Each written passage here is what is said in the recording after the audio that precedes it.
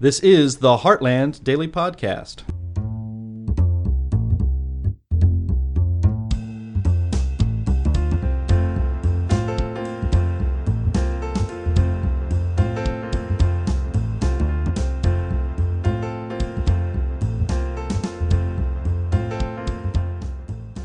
Hello, everyone, and welcome to the podcast. This is Anne-Marie Schieber of Healthcare News. The COVID pandemic is over. President Biden said so on 60 Minutes not too long ago. But he just extended the emergency declaration for another 90 days, and he is still trying to get Congress to authorize more money for COVID-19 relief. With me now to talk about that is Dr. Chad Savage. He is the founder of Your Choice Direct Care, president of DPC Action, and a policy advisor to us here at the Heartland Institute. Welcome back. Thanks so much, Ann. Well, Dr. Chad, usually physicians do not weigh in on federal fiscal matters, but Biden's persistence for more COVID relief money got to you enough to write an op-ed about it. What is wrong with more money for healthcare? Yeah, so I had an op-ed in Real Clear Health recently, and it was about his additional requests for funding for COVID, and unfortunately, it's 22 billion here, 47 billion there, and we've so shifted recently the Overton window and what we consider acceptable that those numbers almost people are barely batting an eye at multi-billion-dollar bills that he's trying to get Congress to pass. And the reason why, and one of the things I like to address is just when we talk about the Overton window, it's, what do people consider acceptable, and how in recent decades we've absolutely exploded budgetarily what we consider to be normal. If I like to make the analogy to the Austin Power movie back in the 90s, where Dr. Evil, who had been frozen in the 60s, was cryogenically thawed, and he tried to extort from the world what he thought was this colossal amount of money when he said he was going to extort $1 million, and all his lieutenants kind of winked and nudged each other, and he quickly, looking around the room, got the hint that was a ridiculous number. So then he kind of nervously says, $1 billion, and then they shake their heads and they're happy with that number. Well, now here we are 30 years removed from that, and we've already exceeded another thousandfold, where we talk in trillions as they did in the 90s about billions. And people have a difficult time conceptualizing those numbers because our brains truly can't conceive of a number that astronomical. And the reason I bring that up is because we already have over $7 trillion allocated, or rather authorized, to fund COVID. And to give an imagery to understand how much that is, if you were to take a single crisp dollar bill fresh off the printing press, it's about 0.0043 wide. However, if you were to stack 1,000 of them, that would be about 4.3 inches thick. If you were to stack 1 million of them, it's about the equivalent of a 35-story building of $1 bills stacked up straight up into the sky. Mm-hmm. But a trillion is a million. That is a quarter of the way to the moon. So essentially, in COVID that's a good way to put it. We have already authorized essentially a stack of dollar bills going all the way to the moon and almost twice again further. So, and it hasn't all been spent yet. So we have recently, it's been indicated that there's about $600 billion still left in the sidelines yet to be allocated. So why is he going back to the Congress asking for more? First of all, should that much money have been spent in the first place? And to put into context how much $600 billion is, we spend on cancer research in the United States around $6 billion every single year. So that means $600 billion is equivalent to 100 years of cancer research funding, which if you were to extrapolate that and think, what could be accomplished with 100 years of cancer research? Plausibly, you could cure cancer. So what would be more impactful? Continuing subsidizing favored industries for COVID relief, even if you could theoretically cure COVID, or curing cancer?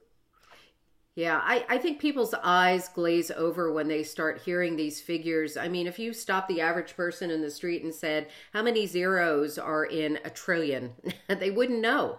I mean, most of us are not even millionaires, billionaires. I mean, we just have no concept. And so it just seems like such an academic discussion, but it really isn't. It's real money and it comes out of our pockets. The premise for the first round of COVID relief was to protect people, businesses against the extreme lockdown measures, which really hurt them financially. Restaurants, entertainment venues, all these places that were forced to close down. But last I checked, they're not suffering from that. What they're suffering from is inflation. People staying home because they have less discretionary cash. Now, I mean, is this the case with Biden wanting more money to spend on COVID and Congress wanting more money for this? It seems like they need a disease as cover for more spending. Is that kind of the sense you're getting? Yeah, absolutely, I would. And as you alluded to earlier, recently at the Detroit Auto Show, rightfully so, the president acknowledged that the pandemic, for all intents and purposes, was practically over. And I will tell you from a medical standpoint, though the infection is still there and likely will remain with us potentially forever, the impact it was having early on is certainly not the case. There's, depending on the way you look at it, there's about 1/20th the number of cases and between 1/10 and 1/20th the number of hospitalizations currently as at the higher levels of the COVID pandemic. And, there's going to be probably fluxes in that number. But do you retain in a pandemic stance forever? And the healthcare system is not being overtaxed by COVID right now. So continuing emergency measures is totally inappropriate at this point. And unfortunately is being used for justification for further inflation of our budgetary spending on this issue. And as you know from the Inflation Reduction Act and other bills, sometimes your titles don't always reflect what they truly do and are just a distraction. Yeah. So this declaration, this emergency declaration is really another cover really for more spending. You don't feel like it's necessary because, like you said, COVID is not really over. Biden seemed to be saying that to prep everyone for the midterm elections because people who are treating patients know full well that there is such a thing as long COVID, that people are suffering from adverse reactions to the vaccines. And then, of course, we had a lot of untreated disease during the lockdowns that is now coming to a head, like cancer diagnoses. I mean, what do you suppose that this emergency declaration could help with any of that? Not at this point. And I mean, if you think about the magnitude of the impact of COVID, it's again, I'm not discounting it. It's real. It is out there. It is affecting people. But if you put it into context, I used cancer earlier as kind of a gauge for it. Cancer is the second leading cause of death in the United States and was always higher than COVID, even at its peak. At the most, COVID was the third leading cause of death in the United States, about half, if not less, than the deaths that occur from vascular disease. And yet you don't see that anywhere near the same focus on those, which are much more likely to be chronic in nature. I mean, those numbers are not just a spike that occurred during a pandemic. That's year in, year out, forever. So we don't see $7 trillion being allocated to fight those diseases. And one of the reasons why is because most of that money is actually not going to fight the disease. People think when they allocated that much money or authorized that much money to be spent, that it was all going to treat the disease. But a lot of it went to try to mitigate the damage done by the government's interventions in the first place. The government shut society down. And for people to say, well, why does a doctor care about that? Well, that is health. When people suffer economically, there is not a strong distinction between that and the well-being and health of those people. There, in 2016, JAMA, actually, Journal of the American Medical Association, had an article showing that people in the lower income brackets had a life expectancy compared to those in the highest income brackets that was 10 years less. So if we cause economic destruction within our country, we will kill people prematurely. And that could have a grander effect in total lost years of life than the pandemic actually has itself. So we have to be budgetarily responsible because economies do impact health. And further, a lot of the things that our friends on the left, are concerned about, like climate change and such, are really a luxury of a wealthy society. When you're worried about where the next meal comes from, those abstractions seem to be just that, and are really lose their importance to that person who's trying to feed their family. Yeah, and it doesn't lead to prosperity. When you're talking about government spending, you're talking about taking from Paul and giving it to Peter, or vice versa. But it doesn't create growth. It doesn't create growth. It just, there's a cost for everything. And maybe you're right. It's taking hands out of money out of the pocket of looking for cancer, which has plagued us for many, many years, or heart disease, some of these bigger diseases. I would be very concerned as a taxpayer that we're just not focused enough on them. Another thing that people are saying we're not focused enough is the vaccine mandate policy, which forced a lot of people to get injections against their will, but sometimes, they got these drugs because they didn't want to lose their job. In any case, we didn't have a whole lot of trial data on them, and now it's about 1 or 2 years out of the gate, and we're starting to see a lot of unusual effects from them. Do you feel like we're devoting enough attention to looking at adverse reactions to those vaccines? Yeah, well, not only are we not dedicating enough effort to look into them, it would appear to be that any possibility of a negative is actually actively being suppressed. And you see that not only in how research is framed, and, it struck me when the pandemic started to see this, that researchers themselves that title their studies sometimes in ways that don't really reflect what's within the content of the data, and are structuring their discussion, then their conclusions to more fit a political narrative than necessarily what the research and the numbers are actually finding. And you get people like Alex Berenson and such who are really delving into these trials and so showing, well, look at these graphs that they have. They're not supporting what the authors are claiming. And you think, well, why in the world would people do this? And then you start to realize where the funding sources come from, right, and who controls that. And one of my friends is one of the leading Alzheimer's researchers at one of the major academic institutions, and he had said something once that I thought was interesting as a researcher. He said, as a researcher, we are professional beggars. We're not making money. We're not making a product and selling it.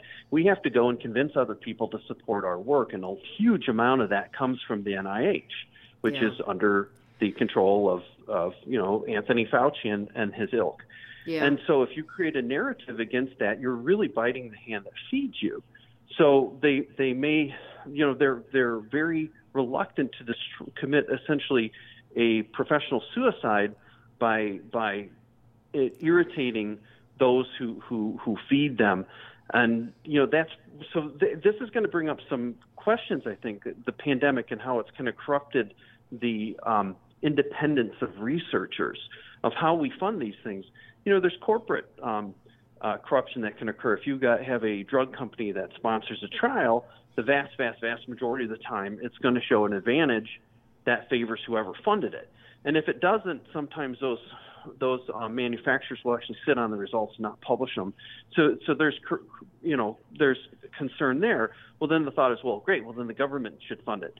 Well, then you have the government functioning as a so-called scientific monopoly, controlling all these funds. And unfortunately, the pandemic has revealed the problems with that. So how we go about, writing those two things, I'm not actually sure. But it does mean that the cynicism, when you look at research, you can't just accept it. You really have to look at how the studies are designed, the accuracy of the data, the funding sources, and all these things. You just can't say some professional society said X or some study headline said Y. You actually have to look at that information and scrutinize it. And doctors have to resume a role as doing that. Too often we've now said, well, the American Academy of Pediatrics has stated this, or the American College of Physicians has stated that, without doing the actual hard task ourselves of truly reading and trying to understand those studies. Yeah, but like you said, there is a chill throughout the healthcare economy because we have so much power concentrated in such few hands, namely the NIH and the biopharma complex that controls all the research dollars. And doctors are afraid to talk out. We speak out. I mean, we've talked about that a number of times on this podcast. And, I was just thinking recently, it was Peter McCullough who came out with a really good Substack this week talking about myocarditis. And he calls this the tip of the iceberg, because you look at this, myocarditis was fairly not a very common thing among young men. And you look at the numbers and how they are growing just in the last year. I mean, certainly alarm bells should be going off, and we should be looking at this more closely. But when you got one or two people controlling the shots, I mean, how do you do that? I mean, I got to ask you, what do you think? What you mentioned earlier, a lot of this money, this COVID relief money, is sitting on the sidelines. We're not spending it. So yeah, maybe you can make a case that it's not really contributing to inflation quite yet. But what is wrong with having money set aside for emergencies? Let's say COVID does get out of hand again, or we have another big health care crisis. Is there anything wrong with doing that?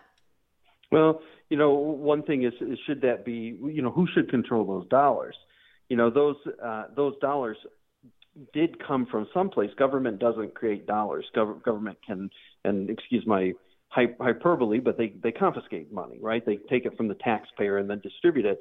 And it is truly a zero-sum game in that sense. Many things in the economy are not zero-sum, because you can grow an economy, you can make more widgets or something of that sort. But in this sense, there is a finite number of dollars that the government brings in every year in tax revenue. So when you take it from one thing and give it to another, you are depriving a different potential use. And probably the most important use is the retention from the person who earned it. So, the question is, should the government be spending that money at all, or sitting on it, or whatever, allocating it? And I would, who is the best person to be served by doing that? And I would argue that government bureaucrats spend money much less wisely than the people who earn it themselves. So just putting money aside, I mean, if something calamitous issue occurred again, that's why we have things like FEMA. That's why, in theory, the CDC is supposed to exist. So, if the CDC was functioning appropriately and is funded appropriately, it should be prepping for future ones.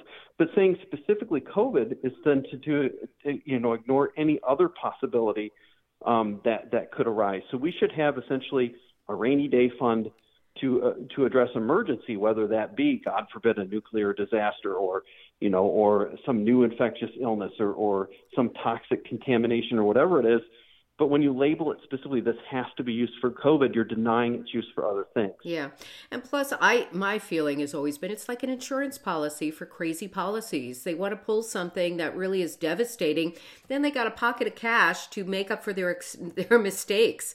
And that's what we're doing basically with the COVID lockdowns and the draconian measures. We're paying off these government actions. And yeah, I mean, it's just really crazy. And I really do thank you for bringing this to the public's attention. I'll include a link in our podcast notes to it was in Real Clear Politics, right? Your op-ed on this? Yeah, Real Clear Health. And I'm sorry, Real Clear Health.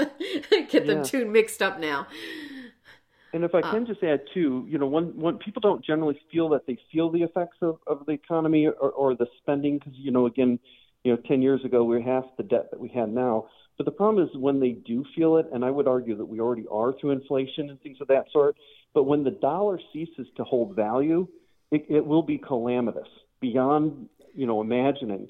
And the closest proxy we have is Cyprus about 10 years ago, where people literally thought everything was going fine, but the government was overspending, and they woke up one day and all the banks were closed, and the only thing they could obtain from their accounts was about $40 from an ATM, and the government actually confiscated a lot of people's private savings to try to pay their own debt. And that's minuscule compared to the largest economy in the history of the world, the United States economy, should it collapse.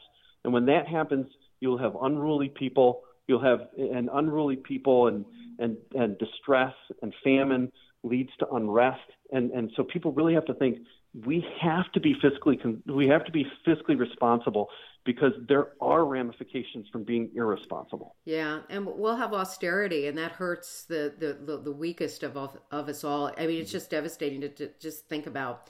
Really frightening. Well, thank you so much, Dr. Chad Savage, for coming on the podcast. And like I said, we'll include the link to your op-ed, and please come back. Great. Thanks so much, Anne-Marie. All right. And if you enjoyed this discussion, please give us a thumbs up on your favorite podcast platform, become a regular subscriber, and share the link. Thank you for tuning in. This is Anne Marie Schieber.